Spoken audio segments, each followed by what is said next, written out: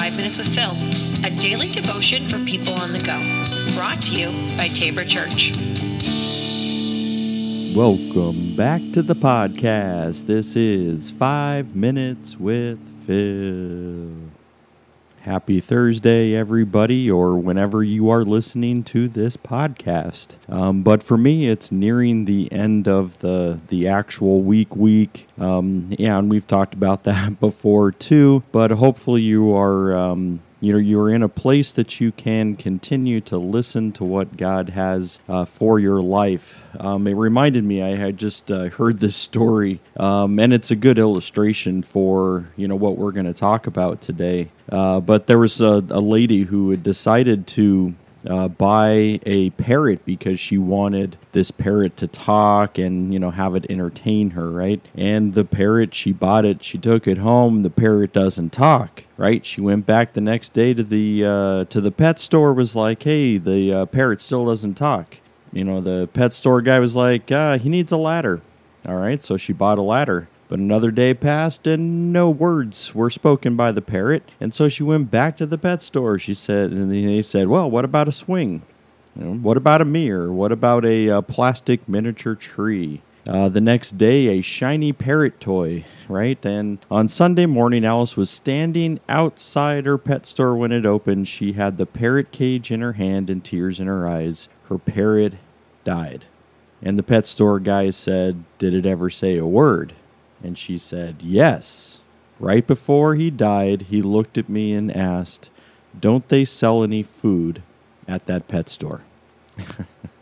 So really, when you're looking at why is this applicable for us in the Christian life, is because we jam-pack our lives with so many things and so many perspectives and so many, and all the stuff, when there's actually the nutrient, the things that are going to drive us, the things that are going to have us live, are the things that we're leaving out. We need a priority change, and that's why it takes us to our passage for today from Philippians chapter 2, starting with verse 5. You must have the same attitude that Christ Jesus had. Though he was God, he did not think of equality with God as something to be grasped.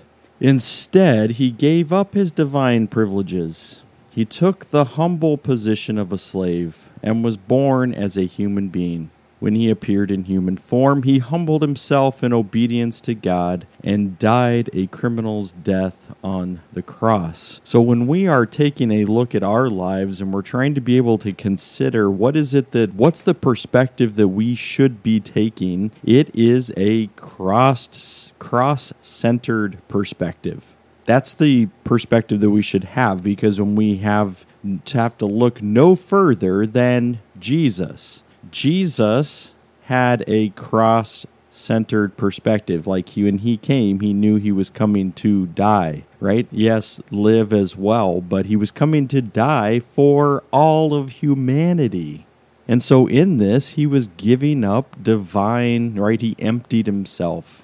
Now, there's all kinds of stuff in theology on these verses about what does it mean that he emptied himself of his divine... No, like he was still God, right? And he still is God.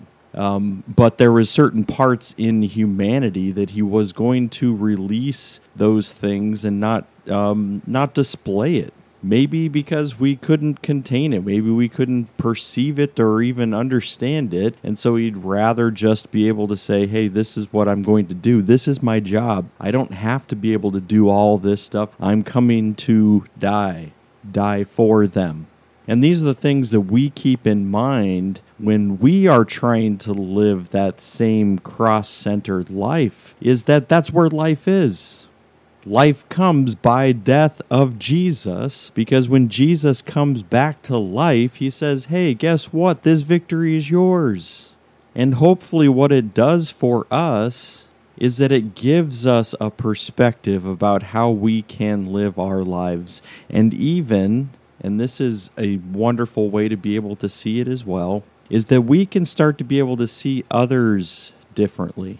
Yesterday we talked about the self-righteous Pharisee and the despised tax collector. And when we are coming from the perspective of the cross, we don't look at others and say, like I'm glad that I'm not them. See, that's not cross-centered.